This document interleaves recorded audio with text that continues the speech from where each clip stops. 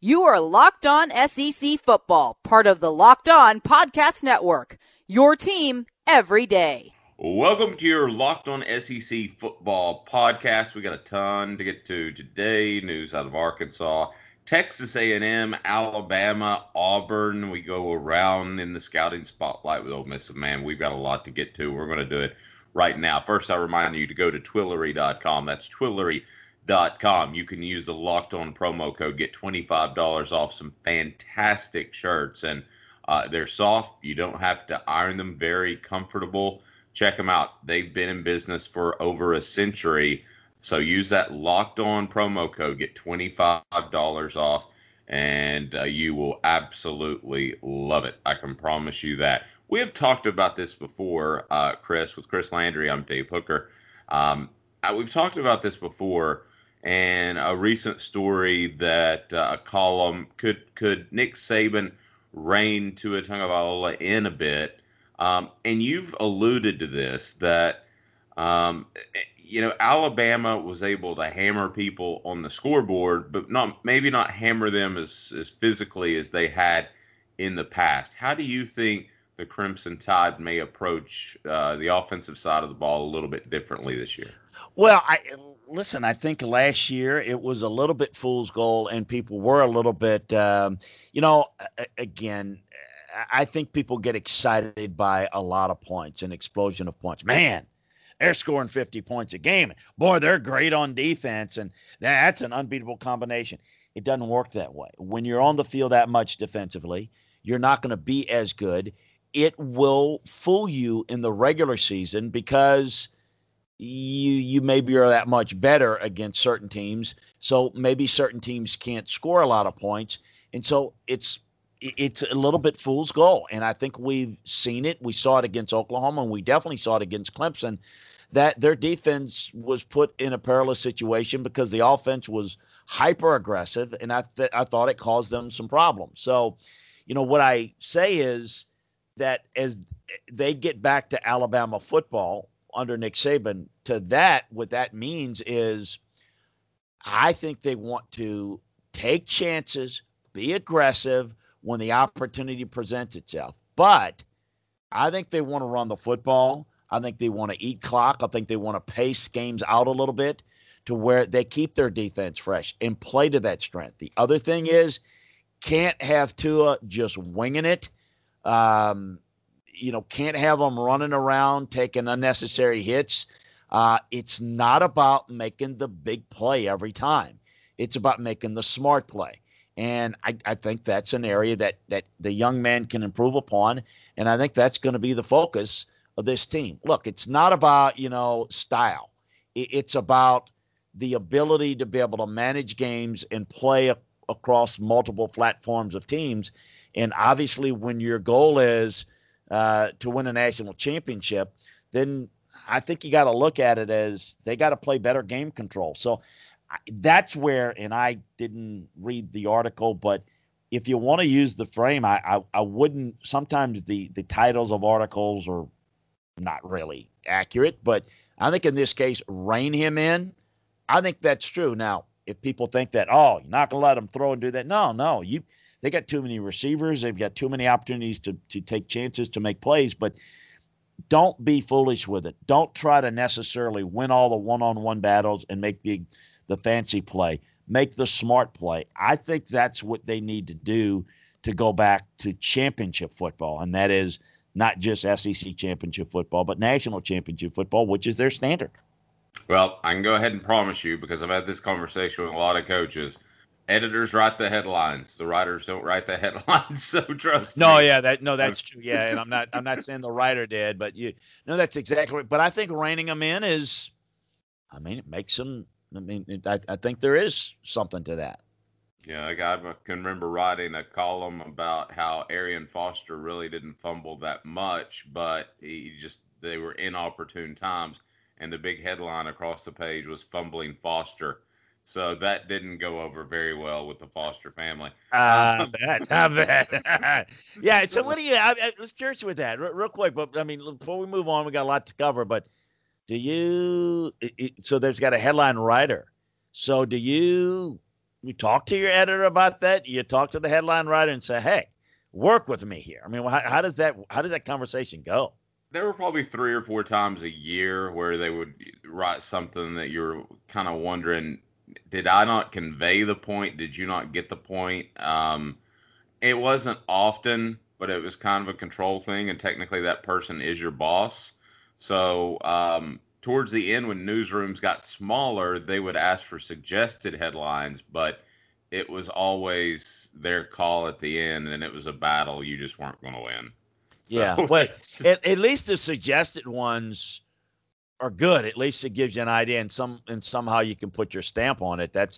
And I mean, they may not take it, but that's good. Well, I thought that was interesting because never having done that, I think the folks would be interested in hearing that, knowing that. yeah, I have no idea why it started like that or why it continued, but it did. CBS decided to put Georgia and Notre Dame in prime time, and I'll say one thing about Georgia and Kirby Smart. Obviously, they've recruited well. They've had success through the roof already. But just the national profile of that program has, and it's partly because of the success, but also with the way they've played in prime time and with the way they played in important games. Just the national exposure of that program has really gone through the roof. Well, it has, and obviously playing Notre Dame last year. Anytime you play Notre Dame, that brings up the exposure. I mean, it was. Let me tell you what was impressive. Going to Notre Dame last year and buying up all those tickets because they haven't played a lot. You remember they played in the Sugar Bowl and back in the day and national championship and all that, but to play Notre Dame so rarely. I think it is something that's, at least for the Southern schools, back in my day growing up, that was because Notre Dame was king. That was a national program. So, boy, Southern teams, always wanted to play. I mean, of course, Bear Bryant never had success against them, but it was always big. I think it still is big. It's a different dynamic today. All the big schools are national schools, but I thought it was maybe one of the more impressive things I saw from a fan base standpoint.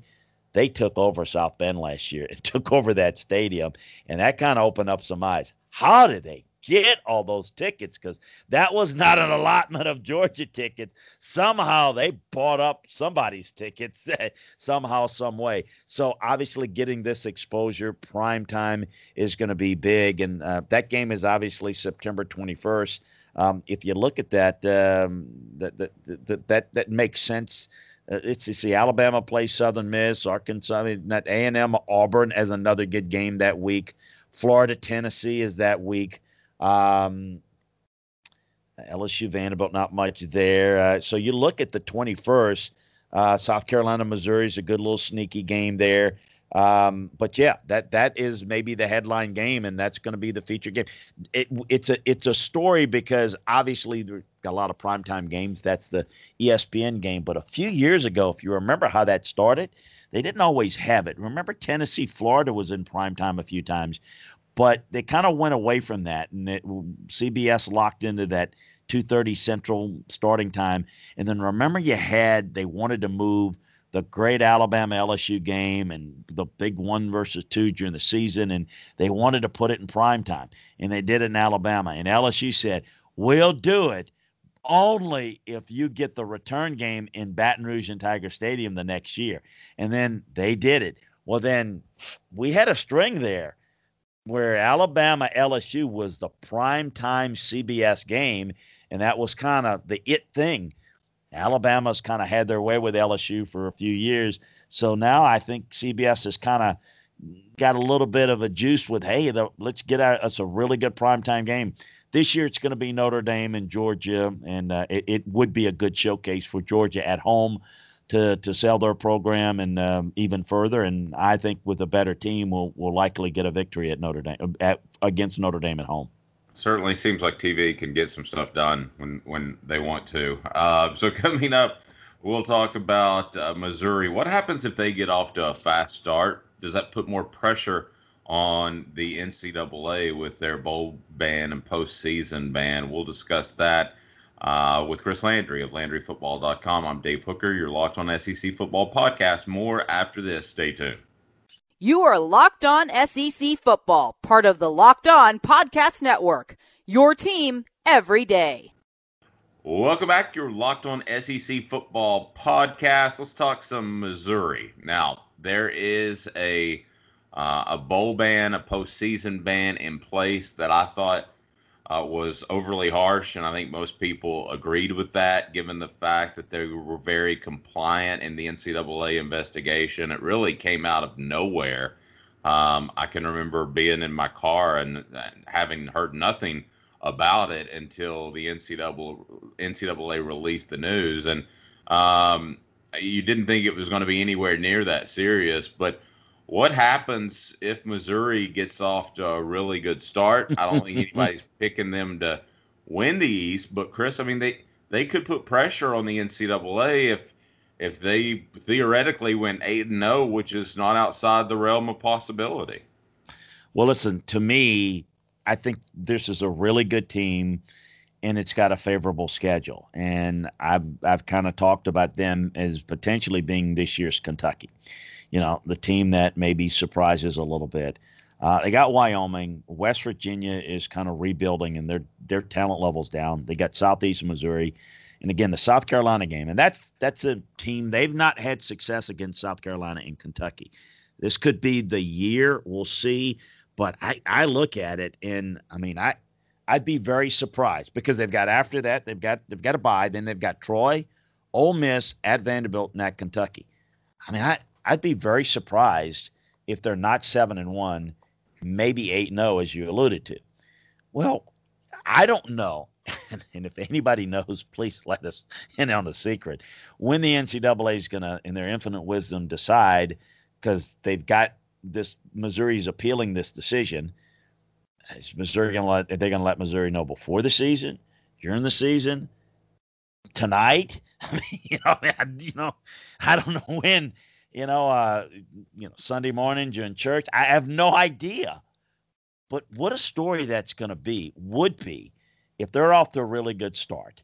And they have the Kentucky mantra that, remember, that momentum started to build last year, Dave. Now, it was more about when they beat Florida. That's when it started to build. Now, Missouri's not going to have that type of, earth-shattering win, although they've handled Florida very well. But if they beat South Carolina, they're going to go on a nice little run, and that's going to be the story. And the story is going to be, hey, well, Missouri hadn't really played anybody, but boy, they're 5-0, they're 6-0, they're 6-1, whatever it is, they're really good. No, they're not going to challenge, in my opinion, Florida, Georgia in the East, but I think they're the third team in the East, at least how they're finished relative to their record. And then the storyline is going to be, they're on a nice little run, but they can't go anywhere. Now, it may not be a factor, by November when they go to Georgia and Florida, but I think it's going to be a storyline a little bit early in the year, and I'm very curious to see how this plays out. Yeah, I'm perfectly fine with the NCAA being uncomfortable, so I guess part of me will root for Missouri early in the season. Commitments to Arkansas, Texas A&M, Alabama, and Auburn. I want you to address those and how significant they are, but also, do you see these commitments starting to slow down a little bit once you get to preseason camp?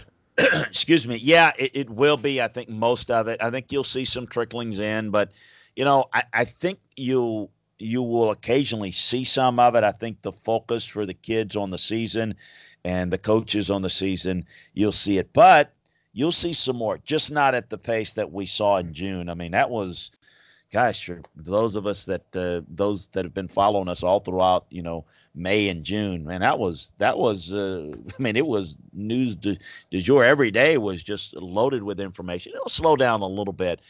Arkansas, though, got a big one. Really good get for them. A kid out of Memphis, linebacker Martavius French. They did a great job with them. A lot of folks want them. I know LSU, Florida were in on them. Oregon came down in on them really hard. Mississippi State wanted them. Boy, he looks like, one of those Mississippi State linebackers that are really good. LSU linebackers got really good cover skills. I mean, 6'3", 235. He looks the part. He's a top 200 overall player in this 2020 class. So a great get for Arkansas. And this is what they need. They need a lot more of them to start, playing at that level defensively, because they don't have enough playmakers there. But Martavius French could get out of Memphis for them. We didn't have a chance to talk about it because of media days, and we just got rolling yesterday, but wanted to peel back and talk a little bit about, the job that A&M is doing overall in recruiting, but specifically tough news for particularly Tennessee. Auburn, I think was expected, but Tennessee really thought they had a great shot at getting Haynes King, who I think is as good of a dual-threat quarterback in this 2020 class. 6'3", 180, got to fill out. But, boy, he can throw off different platforms. I mean, he's really athletic. He's a really dynamic guy. I mean, this guy's a 4'5" guy, really good arm strength. He's got good touch. We're talking about one of the top 75 overall players in the 2020 class, maybe the best quarterback in this 2020 class, dual-threat quarterback. Tennessee needs one, as you well know, very clued into that program. So I feel bad for them, but what a great get for A&M. And to tie him with Jimbo Fisher, with what Kellen Mond's doing, the future continues to look really bright. I keep telling folks, A&M is starting to look a lot like LSU, and even approaching Alabama and Georgia in terms of recruiting. They are getting it done. I mean, you talking about top 5. I know there's not a lot of spots available in the top 5 because you got Clemson, Alabama, and Georgia, and Ohio State. But I'm telling you, A&M is in that group. Oklahoma, they're in that elite group now, and they're only going to get better. And so that's a great get for them. And I know that that's a tough blow for Tennessee.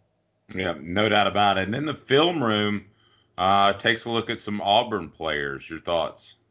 Yeah, I wanted to actually, there's a couple of guys at Ole Miss I wanted to get to, but the Ole Miss kids, Jerry and Ely is the guy I wanted to talk about. Scotty Phillips is the starting running back there that I think is very underrated. But Jerry and Ely, we've talked about him. He's the baseball player. He's a 5-star running back that they signed. He's a freshman now at Ole Miss. They've kind of tell me their plan with him at 5'10", 200 pounds is to use him as a change of pace guy, use him across the formation in the slot and the wing back, get him out in space. They need him as a playmaker. Of course, they lose all those receivers, particularly the 2 key ones, but they're going to need him. Now, another guy that they think that can help him as a freshman is Jonathan Mingo out at receiver. 6'2", 200. He's one of 2 highly regarded freshman receivers that the other with Dennis Jackson. But they've got to replace, big shoes to fill with A.J. Brown, DeMarcus Lodge, DK Metcalf, rather. So those 2 guys are guys that I'm focused in on. For Auburn, I wanted to make a mention that double back that they received a verbal commitment from a nice junior college kid in Keelan Zaire. He's a JUCO kid, 6'7", 290. He's going to be a plug-and-play guy because Auburn loses so many guys off this offensive line after this year. And then Alabama, I should mention, too, a big commitment for them for the class of 2021. They're about done in 2020. But Drake May, the quarterback in the 2021 class, really good-looking player. He's a pro-style guy, really quick release. You might remember his older brother is Luke May, who plays basketball at North Carolina, and Mark May, not Mark May, the former offensive lineman, used to be on TV, but different Mark May that played quarterback at North Carolina. So North Carolina was big in on him. He's from Cornelius, North Carolina. But Alabama already starting to, as they fill up 2020, already starting to make significant dents in 2021 now. There you go. Coming up next, we'll have a preview of the Auburn Tigers. We break down every team, and Auburn on the docket next with Chris Landry of LandryFootball.com. It's Auburn next, and maybe the most unpredictable team in the SEC. Stay tuned. More after this. You're Locked On SEC Football Podcast. More after this. Stay tuned. You are Locked On SEC Football, part of the Locked On Podcast Network. Your team every day. Welcome back with Chris Landry of LandryFootball.com. I'm Dave Hooker, and we're going to get to those Auburn Tigers, and you're going to preview their season. I'm just going to go ahead and tell you good luck because I don't know where this team's going to end up. I could see 6 wins. I could see 10 wins.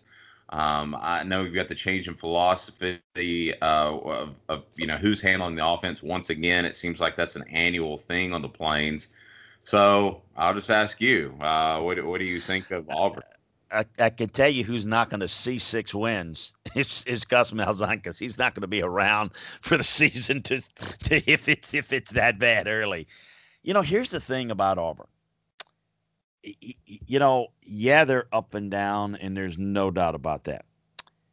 But you really got to start with their schedule and realize how difficult it is. Because of their cross-sectional game, they play, and again, the modern-day college football landscape. Georgia is really good. Haven't got it done like Clemson and Alabama, I know, but they're really good. Auburn's going to play them every year in a cross-sectional game. And, of course, they're going to play Alabama in the league. I mean, Auburn, like Tennessee, is going to play Georgia and Alabama every year. That's pretty doggone tough. And, they've had, as much success as you possibly could have against Alabama outside of Clemson. Certainly in the conference, Auburn's been the only one that's penetrated them a little bit.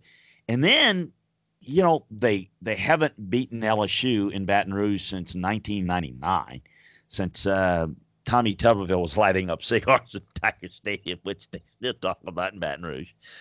Tommy. And then in A&M's resurgence, what a schedule. I mean, what a schedule. And I know A&M, South Carolina's got maybe more difficult, but put Auburn in there. And then, they get a little, ease into the season with Oregon. Look, I think they beat Auburn. I think they beat Tulane. I mean, I think they're 7, and then you start looking at, all right, the swing games at A&M, at Florida, at LSU. If you give them a loss to Georgia and Alabama, and I'm not just giving it to them because they're capable of beating them, but that, I'm going to tell you, if, 8 wins is not good enough for Gus to save his job, I got to tell you, that's really a tough ask. I mean, it really is. How do you winning 9 games on this schedule? That's pretty doggone good. But that's where they are. Let's get into them a little bit. Love the team speed. I mean, I think Boobie Whitlow can have a breakout year. The offensive line's returning a lot of guys that were young last year. I think they're good. They got 5 senior starters. I mean, that's what you want there. I think they've got depth at running back. I think they've got speed. I don't like how they run routes. That's not what they do well. That offense is not built for that. But they've got guys that can get vertical off their spread power run look. I think we know about the defensive line. May not be as deep as some, but I'm going to tell you, if they stay healthy, could be as good a defensive line as there is in the country. And you know what? The secondary is very underrated. A lot of talk in the conference about LSU secondary, about Florida secondary, about Alabama secondary. They're all very good. Auburn is in that same class. They're really, really good. It really comes down to the quarterback play and what type of quarterback play they're going to get early, how much better they're going to get. Are they going to settle in? You mentioned Gus. I applaud Gus taking over the offense. That's what he does well. That's what they need out of him. Look, I don't know what to expect like you in terms of the overall number, but, you really start to study it and look at it, Dave. That schedule's really difficult. I mean, how do you, I don't know to sit there and say, well, he better win 9 or 10 or we're running. Well, man, I'm going to tell you, that's just like that is really something. You could make the case. You chime in here. I mean, there are a lot of jobs. All politics are local. All jobs are tough. You could make the case that Auburn's job is the toughest in the SEC. because the expectation for them inside is you need to be every bit as good as Alabama. And they've been able to beat Alabama at times, but they're always, little brother in the state. They don't like hearing that, but that's kind of how it is. And I don't care. Yes, they've got more Auburn fans in, say, the Montgomery area, but it is all Alabama. Even in Montgomery, it is their second fiddle in terms of fan support. I think they have a tougher schedule year in and year out than Alabama. The expectation is to be Alabama and beat Alabama. And if you fall short, you're not going to make it. And oh, by the way, if you do win a national title and you slip a little bit, we'll run your ass out of town too. So if you look at the tough jobs, I think everyone is tough and there's pressure. I don't know that there's any more pressure and any more higher expectations, and maybe in some cases more unrealistic expectations than at Auburn. Well, I think you underscored it in the beginning of being one of the teams that has to play Alabama and Georgia from the get. I mean, unless they have a special game or they're having a special season or Alabama or Georgia are down, which doesn't look like it's going to be the case, you almost logically chalk up 2 losses right there before the season even starts. I know that's the case at Tennessee's in. Auburn, not to that extent, but if you had to bet a week's pay right now over whether or not Auburn's going to win one of those games or lose them both, I would have to take lose them both right now. Things happen in games, but right now, would you not think that Alabama and Georgia will be favored in both those games? Oh, of course. Now, all right, so let's go with that. All they got to do, Dave, is if they lose those 2 games, go on the road and beat A&M, Florida, and LSU. That's all they got to do. Win those 3. And oh, by the way, don't trip up against Mississippi State, for example. That's got to be a given. They got to win those games. And oh, by the way, out of conference, got to beat Oregon to open up the season with your new quarterback. That's all they got to do. That's all they got to do to win 10 games. I mean, think about that. To be honest with you, I think the biggest issue with Gus that puts him, and this is one of these things I think sometimes people can get unrealistic, that I think the up and down status of Gus has made people crazy at Auburn. I think that the whole, 8-5, 11-1, you get a lot of that with them, and that is kind of just made them batty. But, I'm going to just tell you, one heck of a season if this team goes 8-2. Oh, man. But, president that gave him the extension's not there. We all see it. We all know it. But, man, that is difficult. A good thing he's getting a lot of paycheck, a lot of corn in that paycheck, because that's a tough thing. At A&M, at Florida, at LSU, and that's not your toughest games. You got Georgia and Alabama. In Jordan-Hare, no doubt. So maybe they pull one of those out. I don't know. But pull one of those out and win those other 3 and don't trip up against anybody else. Could be 11-1 special year. I mean, I just let that sink in, folks. That's it's easy to say and throw out numbers. Start to drill down into some of these teams and realize how bleeping difficult it is to win in this league. Man. Very true. And we could make an argument that at least 4 or 5 other teams have incredibly difficult schedules as well. We've discussed that, but they're right up there at the top. So that is your Locked On SEC Football podcast. He's Chris Landry. I'm Dave Hooker. We'll continue with our preview of SEC teams tomorrow. We'll also have the latest news and notes around the conference, and you never know what's going to happen because it's almost time for ball. Don't forget to give us a review. We would certainly appreciate that, and be sure and subscribe, and it's there waiting for you, whether it's Apple Podcast, Stitcher, TuneIn Radio, Google Play, whatever the case might be. Apple, Android, Spotify, it's all right there. So be a part. Locked On SEC Football Podcast. For Chris Landry, I'm Dave Hooker.